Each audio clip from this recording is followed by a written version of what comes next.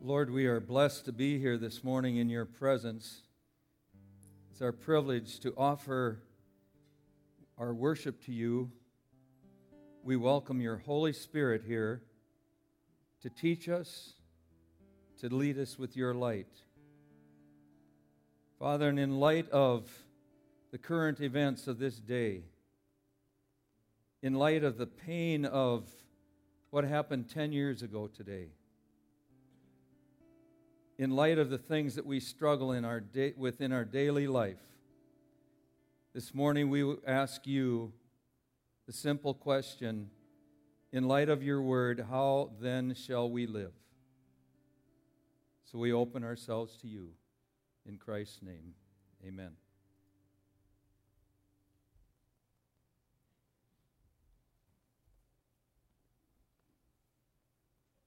Good morning. Good morning, Neil. This is my buddy. Got lots of buddies in this group here. I'm stalling for the table. Thanks, John. No better guys to hang out with, though, if you got to stall a little bit. This morning, I just want to tell you that I'm going to bring a little bit different style of a message to you than you're used to. Typically, Pastor Brad brings us an outstanding, in-depth, exegetical message. Now, if I was having troubles with my vehicle, but they were very obscure and I couldn't figure out, I would drive into an auto shop and the guy who's going to analyze it, like Brad does, he brings out the computer and he plugs it in and he starts reading screens and he goes deeper and deeper and deeper until he finds the answer or he finds the directive, tells us what we need to do there. This message this morning will be a topical one. Now, I also might come driving into an automobile repair shop. I've got problems. I just drove in from Glen Ellen, and this vehicle just isn't sounding good. It doesn't feel good. It's bumping and grinding all over the road, and I go in and I tell the guy, I don't know what's wrong, but it just is in bad shape. And he said, well, how long have you been driving it in this condition? Just a couple hundred miles. I figure it might get better. Well, how fast were you going? Not too fast, 75, 80, typical between here and Glen Ellen, you know. He walks around the rear of my vehicle and he says, you realize you have a flat tire? You're kidding. I don't know much about cars. And then he says, well, actually, you have no tire anymore. You're on your rim, what's left of it.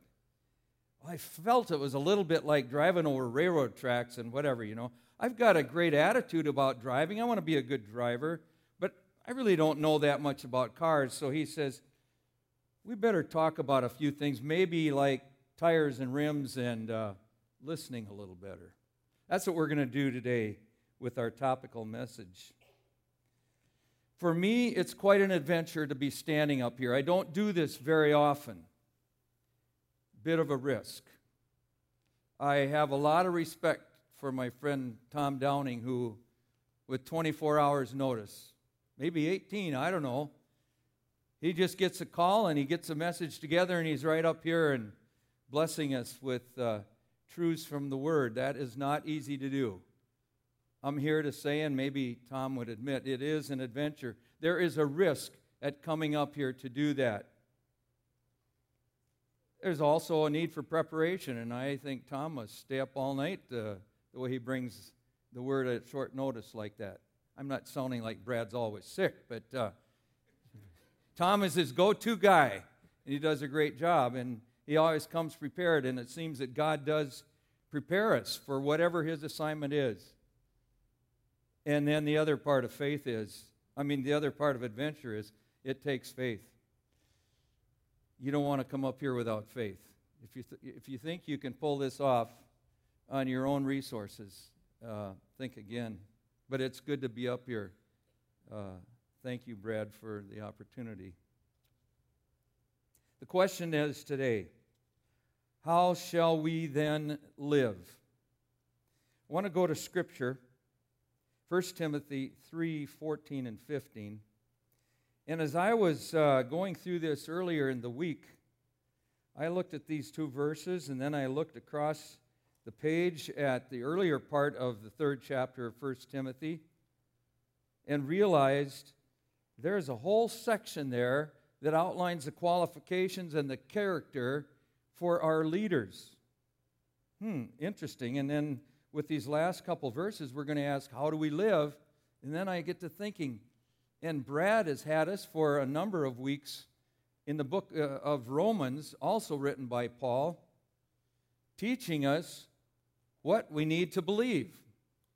So we have what we need to believe, character and qualifications of leadership, and now, okay, how are we supposed to live?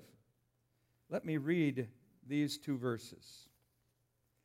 Although I hope to come to you soon, I am writing you these instructions so that if I am delayed, you will know how people ought to conduct themselves in God's household, which is the church of the living God, the pillar and foundation of the truth. Let me first ask the question. When you walked into this building, did you enter the church? Did you enter the body of Christ? The world would tell us this building is a church. And when I'm kind of forced to write it that way, I use a small c, because the world does know this as the church. I go to that church, but I don't really go to that church. I'm part of this body, which is the church, and we happen to assemble ourselves here. Paul is saying, I'm not going to show you how you need to behave on Sunday mornings between 11 and 12:30. Well, there's some of that there too. But more important, how are we to conduct ourselves in our life? Let me read that again. I am writing you these instructions so that you will know how people ought to conduct themselves in God's household, which is the church of the living God, the pillar and foundation of the truth. And hopefully we can avoid these flat tires that get us onto the rim, or learn to help each other as we change those and get back on the road. So Paul is telling us in Romans what to believe.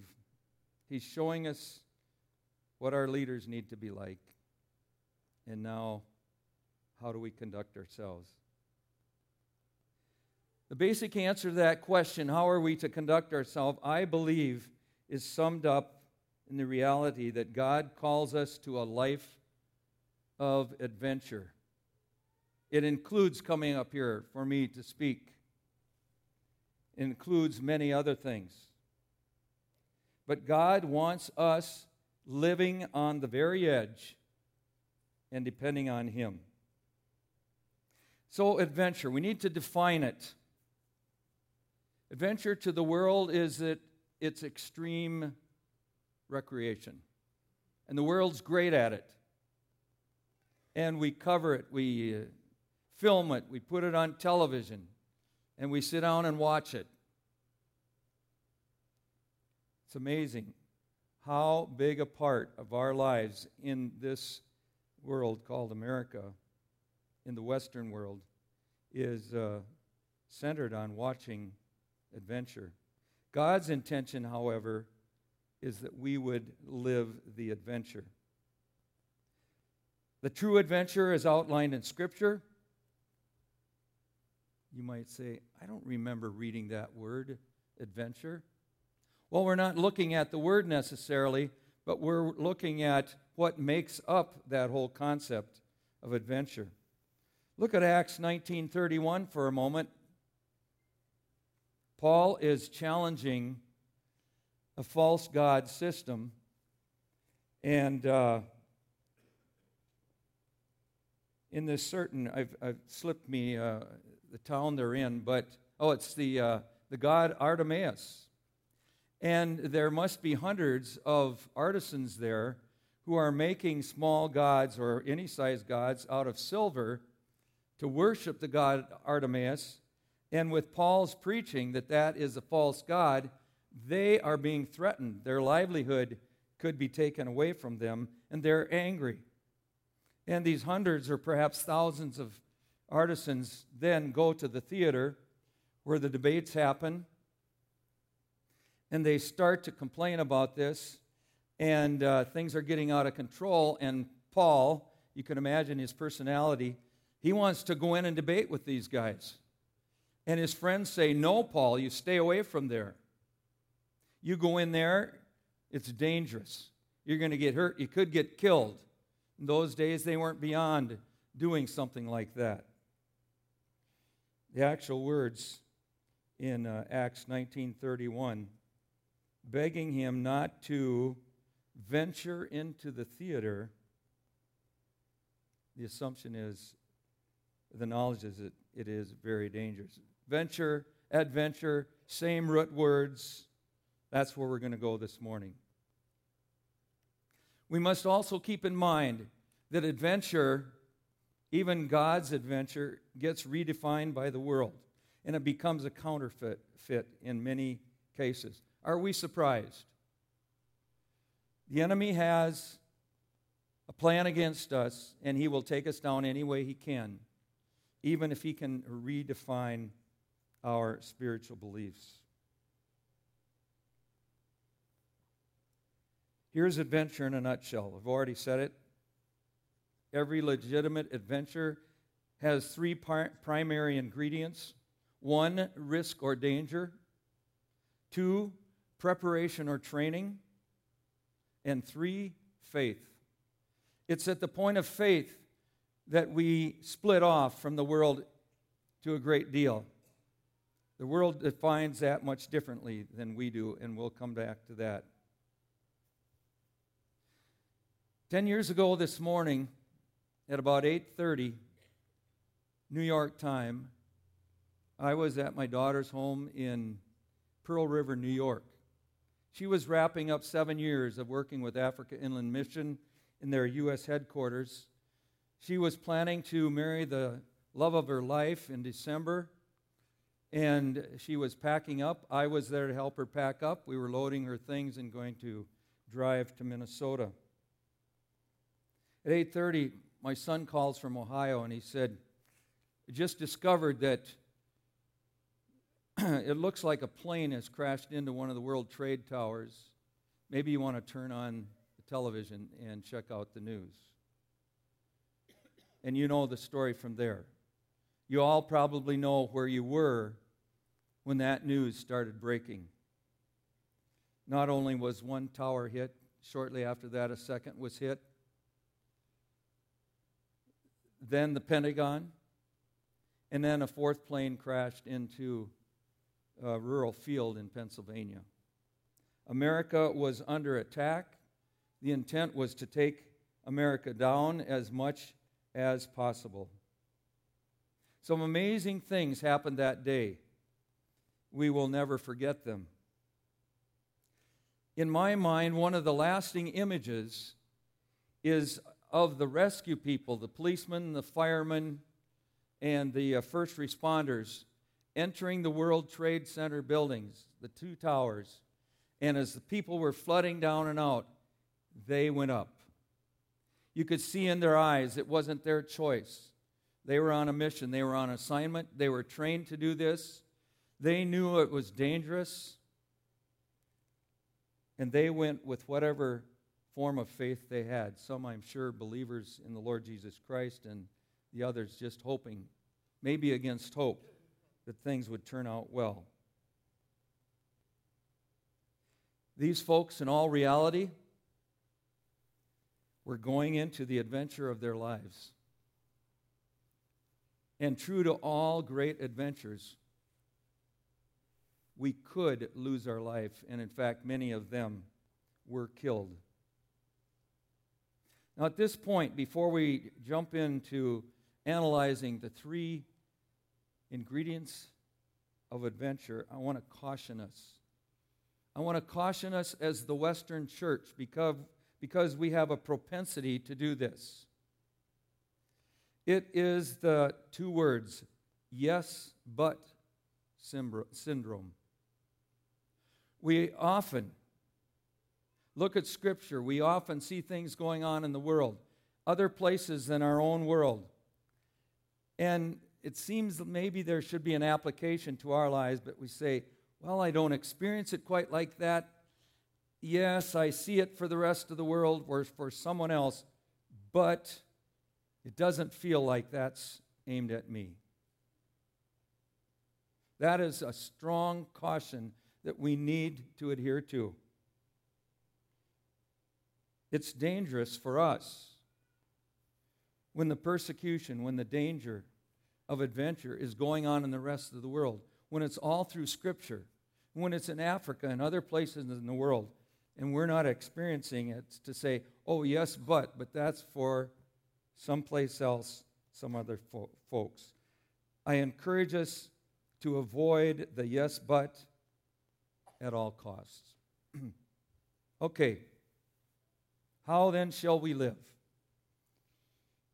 Number one element of adventure, risk or danger. Let me start by saying, and this doesn't feel good to any of us, I'm sure, there is no couch sitting with true adventure. We do witness a lot of adventure from our couches. We watch a lot of adventure. There is adventure on the NFL football field. Huge risks. After every game, we look at the report on the medical end of things. So-and-so is out. Somebody else broke a leg. Well, they're gone for 3 months. And we sit and we watch and we feel like we've been to an adventure, like we've lived an adventure. It's not true. We can watch it, but we cannot experience it for ourselves from the couch. Several years ago, 2001, I went to a John Eldredge seminar. He called it a boot camp in Colorado. He's the one that wrote Wild at Heart, and he put boot camps on for men. And I went to 2 boot camps in 2 years. And I came away realizing that one of John's strong messages is that every man has an adventure to live. Now, I believe that.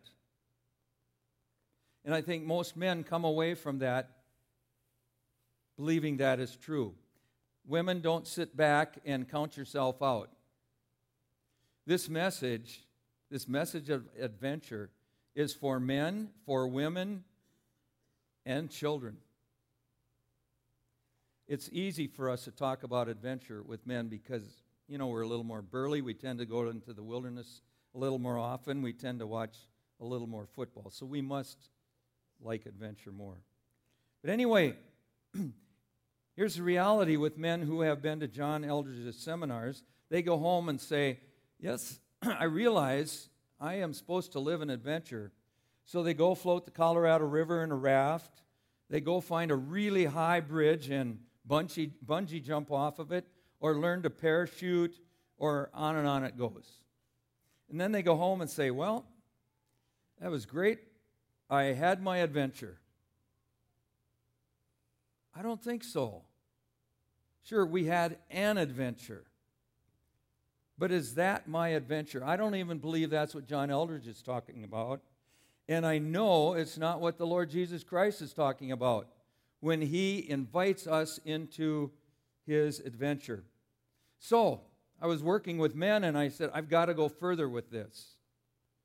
There's more to this adventure stuff. So, where do I go? I went to the dictionary.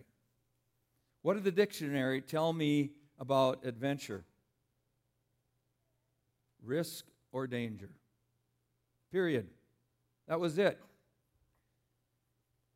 Nothing else. Oh, this isn't anything new. We already knew this.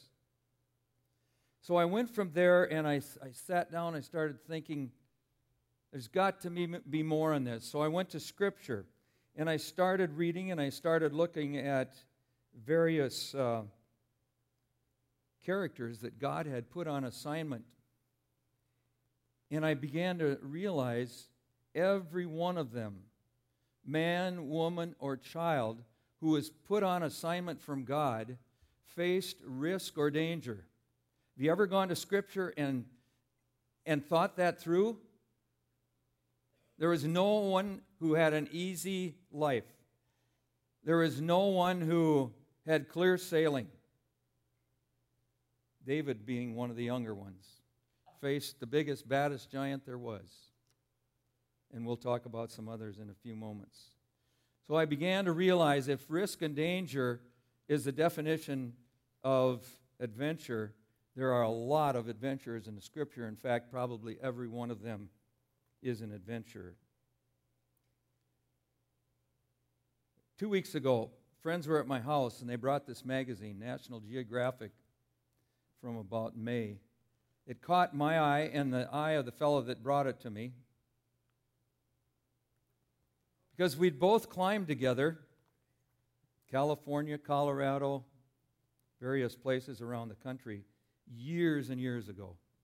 I don't want to tell you how many years ago. A long way. And he brought this picture and he said, this picture is not photoshopped. It's the real thing. He said he believes this has to be one of the top 10 pictures of this century. Realizing we're only 11 years into it. But it is an amazing picture. It was taken of this guy named Alex Honnold on the face of Half Dome in Yosemite Valley in California. He's on the northwest route, 2,000 feet of vertical rock, nothing but a few cracks in it. He has found a very shallow ledge, 100 feet from the top. For the last 2 hours and 40 minutes, he has been climbing unroped and alone to this point. And the article tells how now he has a moment of doubt. 2 days earlier, with ropes, he had climbed this route and he had done the whole thing, clear sailing. He knew he could do it. But now, 100 feet from the top, he is doubting himself. Note what he's standing on. His feet, front to back, are filling this small ledge. Figure a man's foot, 9, 10 inches. Before the service, I went over and I looked at the ledge on this rock work here. That's about a 4.5 or 5 inch ledge. Double the width of that and stand on that ledge with your back against a straight wall. What can you do with yourself? You bend over 2 inches forward? No. Drives you off. It's an amazingly precarious, dangerous spot to be in. Anybody question that? Okay. How then shall we live if risk and danger are the first ingredient of adventure? What does Scripture say about risk and danger? And I think along with risk and danger, we ought to include loss, pain, suffering. We're going to read some scriptures here now. I would encourage you to take these scriptures home, sit down at the dinner table tonight or sometime with your family and go through this and just ask yourselves, how often is risk or danger or pain or suffering or abuse mentioned in Scripture? It is amazing. In our culture, we tend to ignore it. We tend to avoid it. Here we go. I'm going to read through them quickly. Luke 9:23. Then he said to them all, if anyone would come after me, he must deny himself, take up his cross daily, and follow me. 2 words to consider here that are very important. Take up our what? Cross. What is a cross for? Sacrifice. It's a killing machine. If I'm going to pick up my cross and carry it, it's an instrument of my own death. In fact, Scripture even asks me to die to self. How often Well, I had an experience when I was 23 years old, and I really faced some tough things for the Lord, and that was good. It's been a few years ago, but I had my experience. I don't think so. Scripture says, take up our cross daily. It just doesn't fit in our Western culture, does it? But I don't see any exemption clause in Scripture either for those of us who are privileged to live in the Western world. 1 Peter 2:19 and 21. For it is commendable if a man bears up under the pain of unjust suffering because he is conscious of God. But if you suffer for doing good and you endure it, this is commendable before God. 2 Corinthians, this is one of my favorites. It's Paul's litany of what he has been through. And I realize we're not all privileged to suffer as Paul did. But I think he ought to be our hero. And if he is our hero, that opens us to some things. Here we go. I have worked much harder, been in prison more frequently, been flogged more severely, and been exposed to death again and again. 5 times I received from the Jews the 40 lashes minus 1.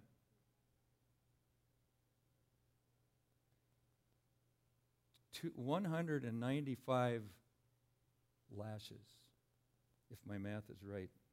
3 times I was beaten with rods. Once I was stoned. 3 times I was shipwrecked. I spent a night and a day in the open sea. I have been constantly on the move.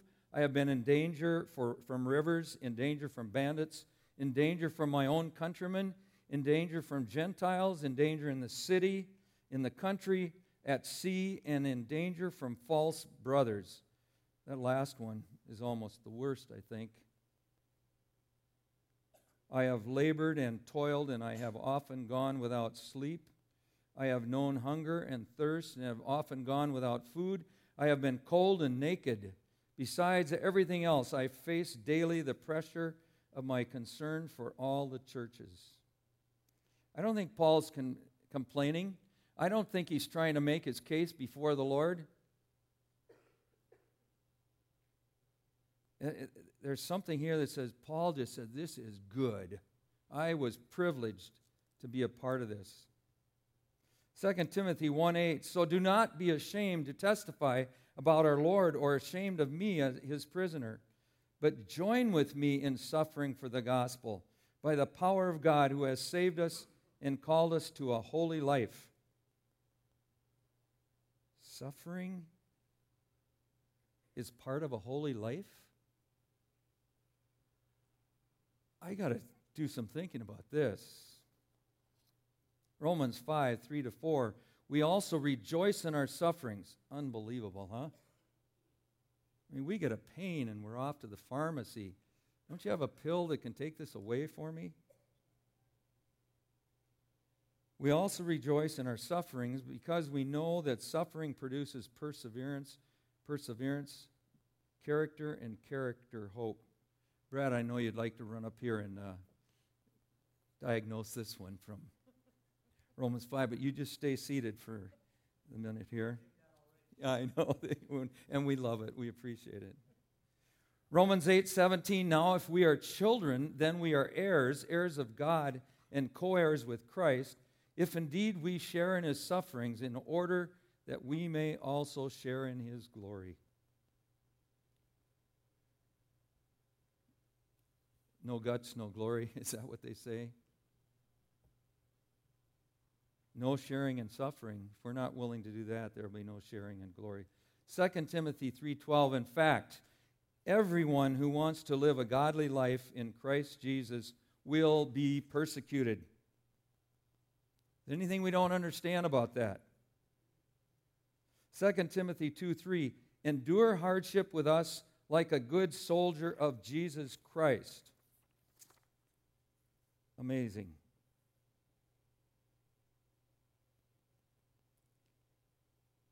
We'd love to come across here now with some yeah buts, wouldn't we? Yeah, but I'm not ready. Yeah, but I'm a pretty good guy, and I would think that only bad people suffer. It's not true. How about biblical characters? What do we learn from them? Let's start with Mary. Let's talk about a woman. Did she suffer? Any women here want to volunteer to stand in her place? 90 miles, trip to Bethlehem, 8 months pregnant. They're arguing whether she rode a donkey or walked. Who cares? Is anyone worse or better? That woman had to have suffered. David, we know he suffered. Lived in the wilderness. Went up against some amazing foes. Saul trying to take him out regularly, daily. John the Baptist, we know what kind of an end he came to. Anybody want to choose that one? How about Moses? All those plagues, all those people complaining, thirsty, hungry, and we're tired of the same old stuff. Elijah, I can't even enumerate all the things that he endured. But in the midst of a heavy drought, he finds his way to a widow's home who has a son, and she's got just enough flour and oil for one little pancake left. And he said, I'd really appreciate it if you gave me that pancake. They were all facing it in a big way. Peter, we know how his life ended. Paul, we've read about that. So how then are we to live? We who are people committed to obedience to the Lord Jesus Christ. Aren't we people who are challenged to live, even embrace dangers, risks, and loss? In pursuit of Jesus, the suffering will find us. We don't have to go looking for it. Amazingly, this morning in my reading, and I wanted to skip my morning reading in the worst way. I got up, I was thinking about the message. I thought, Lord, you'll forgive me for not doing my read through the Bible this morning. I'll read through my sermon, we'll get on to some scripture. And something said, just go sit down in the living room and read your chapter today. So I did. How amazing, how appropriate. Mark 10, 29 and 30. I tell you the truth, Jesus replied, no one who has left home or brothers or sisters or mother or father or children or fields for me in the gospel will fail to receive 100 times as much in this present age. Homes, brothers, sisters, mothers, children, and fields. This is good. Oh, there's one more thing. And with them, persecution. Unbelievable. We can't get away from it.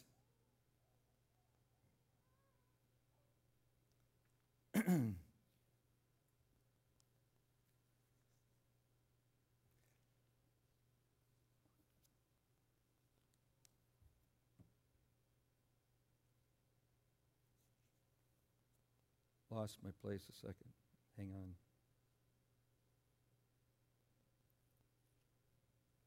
Let's go on to the second ingredient. Second ingredient in adventure is preparation or training.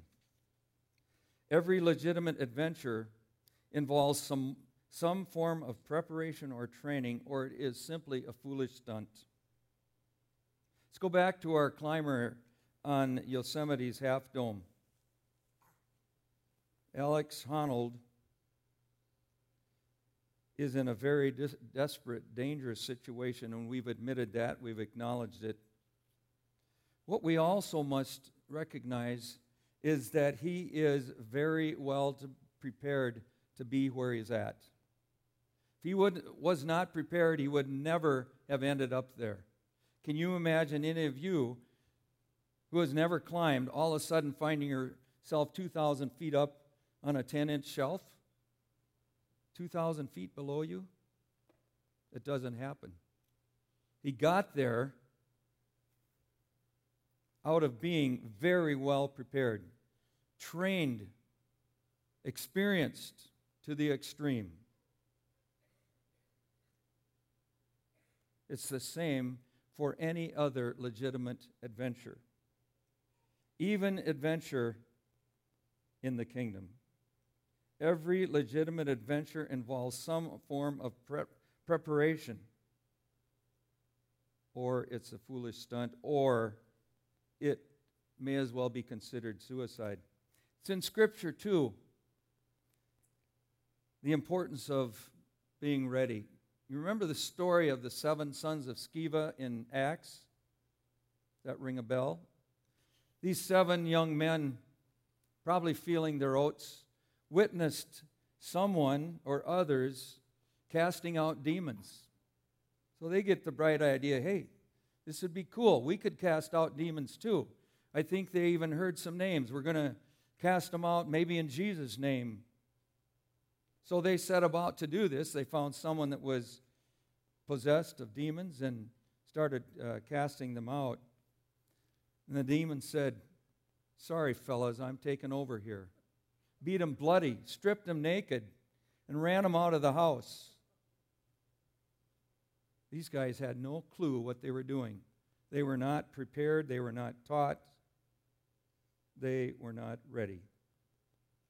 How about some other biblical characters? How about Moses? How was he prepared?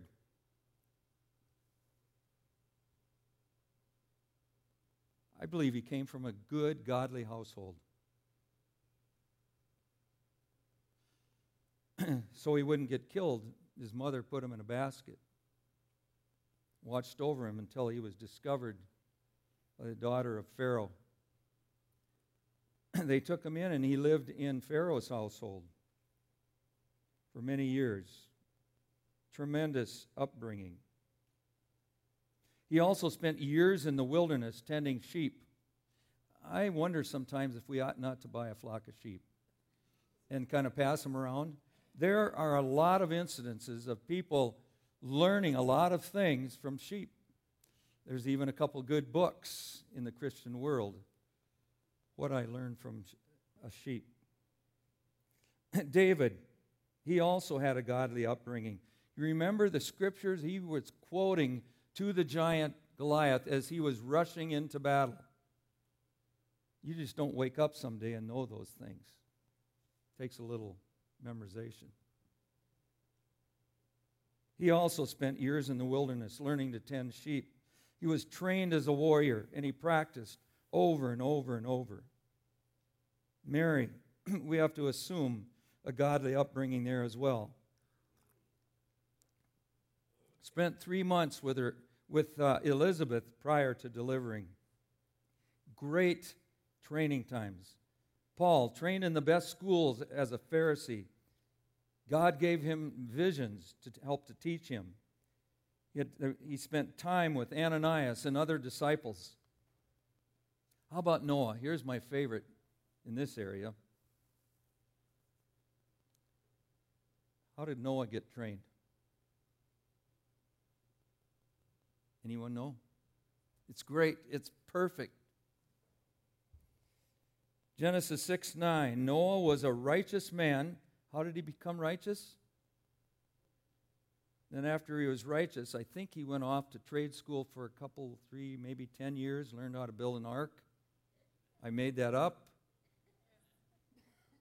Not at all. Noah was a righteous man, blameless among people of his time, and he walked with God. If you had your choice of any option to be trained for anything, would this be first on your list? Simply to walk with God.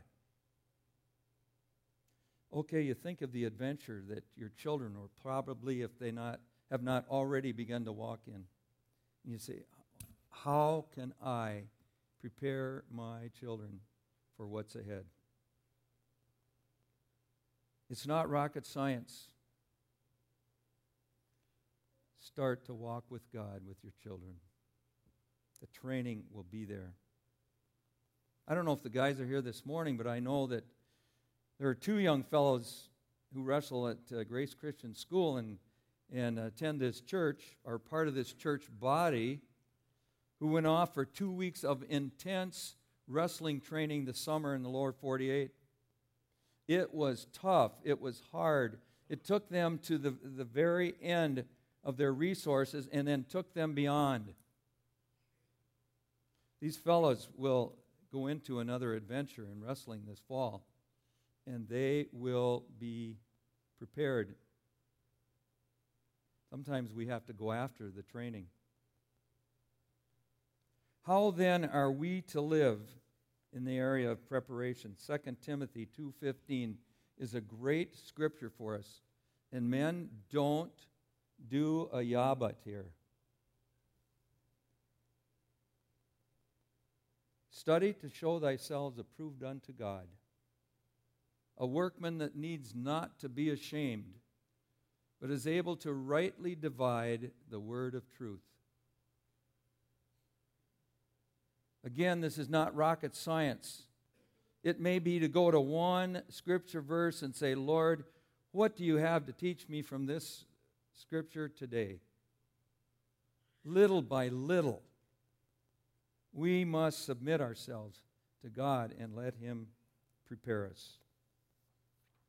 Third element in adventure, faith. And we have to ask the question here, how important is faith to God? How important is our faith in Him to God? Someone answer that? Very important.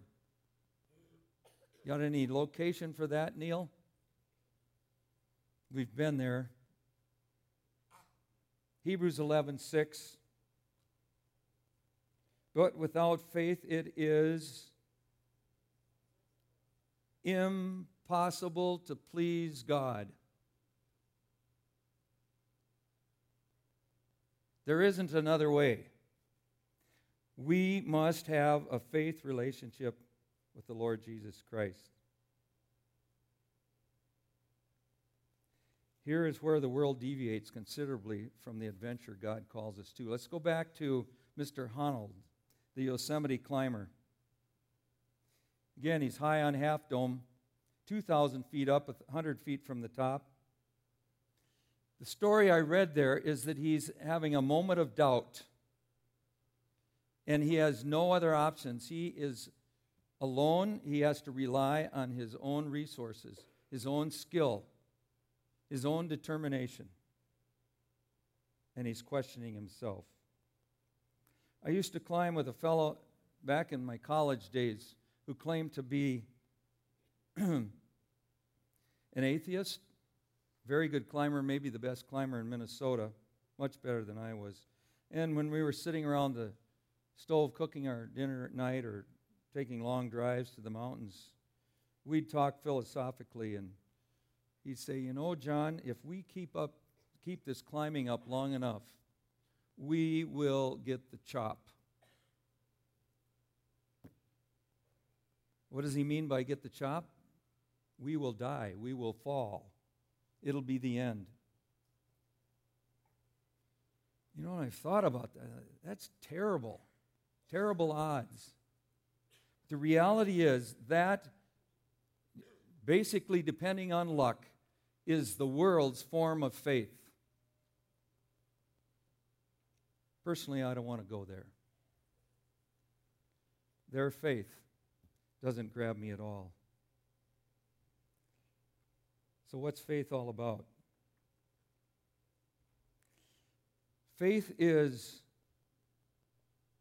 coming to the end of our own resources, our own preparation, our own abilities, and not having anywhere to go. We have a couple of choices here. One, we can quit and go home. Mr. Honnold can't. He will have to find a way out of there. Or we can trust in the Lord Jesus Christ. And if He has us on assignment, and if we are on His adventure, He will not let us down. I love to go to Joshua 3, 7 to 17. He's leading the Israelites. You know, they're moving as a people, hundreds of thousands. They come to the Jordan River, and it's at flood stage. They have no way to cross. They have to get across. They can't build a bridge. They don't have the tools. They don't know what to do. They can whine and complain and turn around and keep wandering. I love this account. God is talking to Joshua. It says, and as soon as the priests, here's the plan. You're going to go carry the ark up to the edge of the water. And as soon as the priests who carry the ark of the Lord of all the earth, set foot in the Jordan, its waters flowing downstream will be cut off and stand up in a heap. But I'm not going to do it until their feet touch the water. You must trust me. That is what living by faith is. In God's adventure, we will always come to the water's edge with no way of our own to get across. Summarizing this, how then shall we live? How do we go about living God's adventure in regards to risk or danger? I think the first place is to stop ignoring it in Scripture. Stop pretending it doesn't exist. It is there. It's out there. It's a reality. It's a disservice or disfavor to our children not to prepare them with that. So in regards to preparation and training, note what's coming and say, Lord, I want to be ready. In regards to faith, interesting concept. How do we develop daily faith in our lives? Again, it's a relationship with the Lord. It's saying, Lord, I trust you. I'm not capable.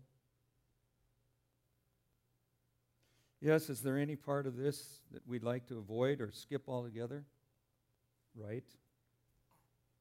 But that's not going to happen.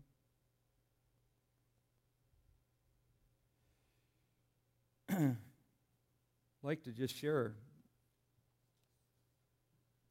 a little letter that I opened up on the email this morning. Most of us know of Jeff and Elizabeth Perry. They were here this last spring and shared some of their life in the Sudan that they were going to. He's a doctor. They were going as missionaries. And I just happened to open this up on my computer this morning. Talk about a life of faith and facing danger. Listen to this quickly. Dear partners, thank Jesus with us. We found a good van at a good price within 3 hours of starting our search on Monday. Thanks for praying. We have been in Kampala now for 1 week, and it has been a crash course in East Africa City Life 101. Living in the isolated jungle of South Sudan is much different than this metropolis of 8 million people, capital city on the shores of Lake Victoria, dealing with horrendous traffic jams and smog to rival or exceed Los Angeles. No emissions controls here. Several of the kids have coughs. You know, I think they have 9 children, 8 or 9. They have coughs, either bronchitis or due to the pollution. The map actually shows which streets are permanently jammed every morning from 7 to 9.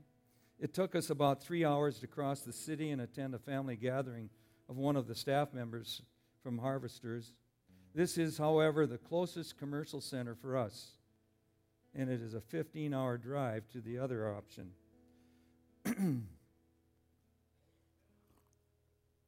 The quickest way to get around is the boda boda, African term for motorcycle taxi.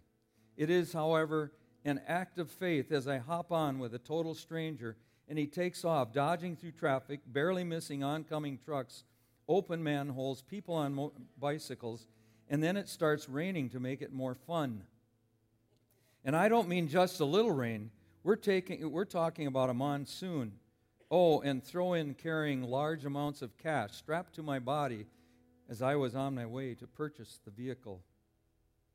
As I was stopped, waiting out the rain, I noticed the following written on the mud flap of another boda boda. If Jesus says yes, who can say no? Protected by the blood of Jesus. On the same boda boda, it also said, be safe, always wear a seatbelt. Very funny on a motorcycle.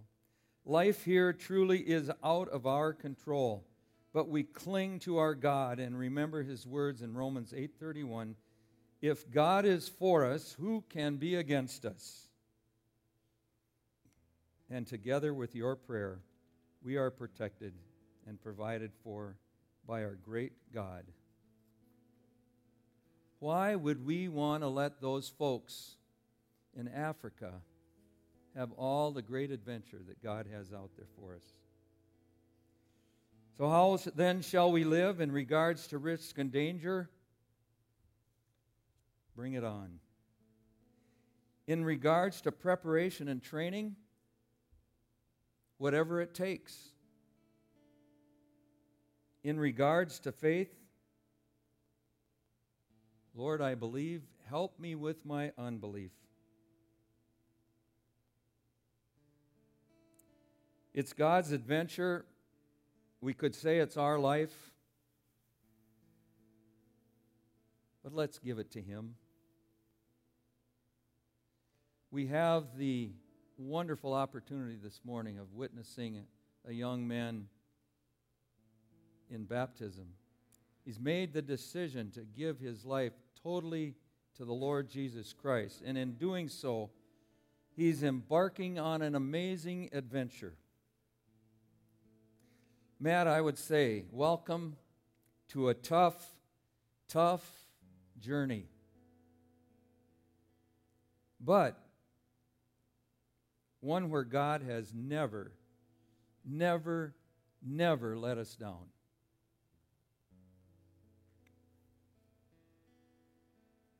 Well, good morning, church. My name is Brian. I'm the pastor of the youth ministry as well as young adult ministries here at Cornerstone. How then shall we live? What a great opportunity this weekend to live this out. And even cooler that we have about 60 little ones from upstairs. Thank you for being here this morning. Baptism is a symbolic for what we acknowledge in Christ, that he died for our sins, was risen from the dead for us, and that we are taking steps in our faith as we live this adventurous life to honor him in front of the body, to share together as a family with what we're going to do and continue to do in our walk. This morning I have Matthew Muniz with me, and I am honored this morning to be up here to be a part of this baptism, because Matt, I've known him for a couple years now, and he was in our young adults ministry, and him and his beautiful bride, Amelia, we had the opportunity to marry them and go through marriage counseling with them, and so it's been a great adventure for me to see him and his wife as they have grown in their faith in Christ, and has now recently asked for, hey, can I get baptized? I'm like, yes, awesome, praise God. Let's share that as a body. So Matt, do you acknowledge that Christ has died for your sins? I do. Awesome. And you are obviously doing it, life group, being a man of God who is taking, who obviously desire to continue to walk in faith and live this life adventurous like John was talking about. I do. Well then, Matt, I baptize you in the name of the Father, Son, and Holy Spirit.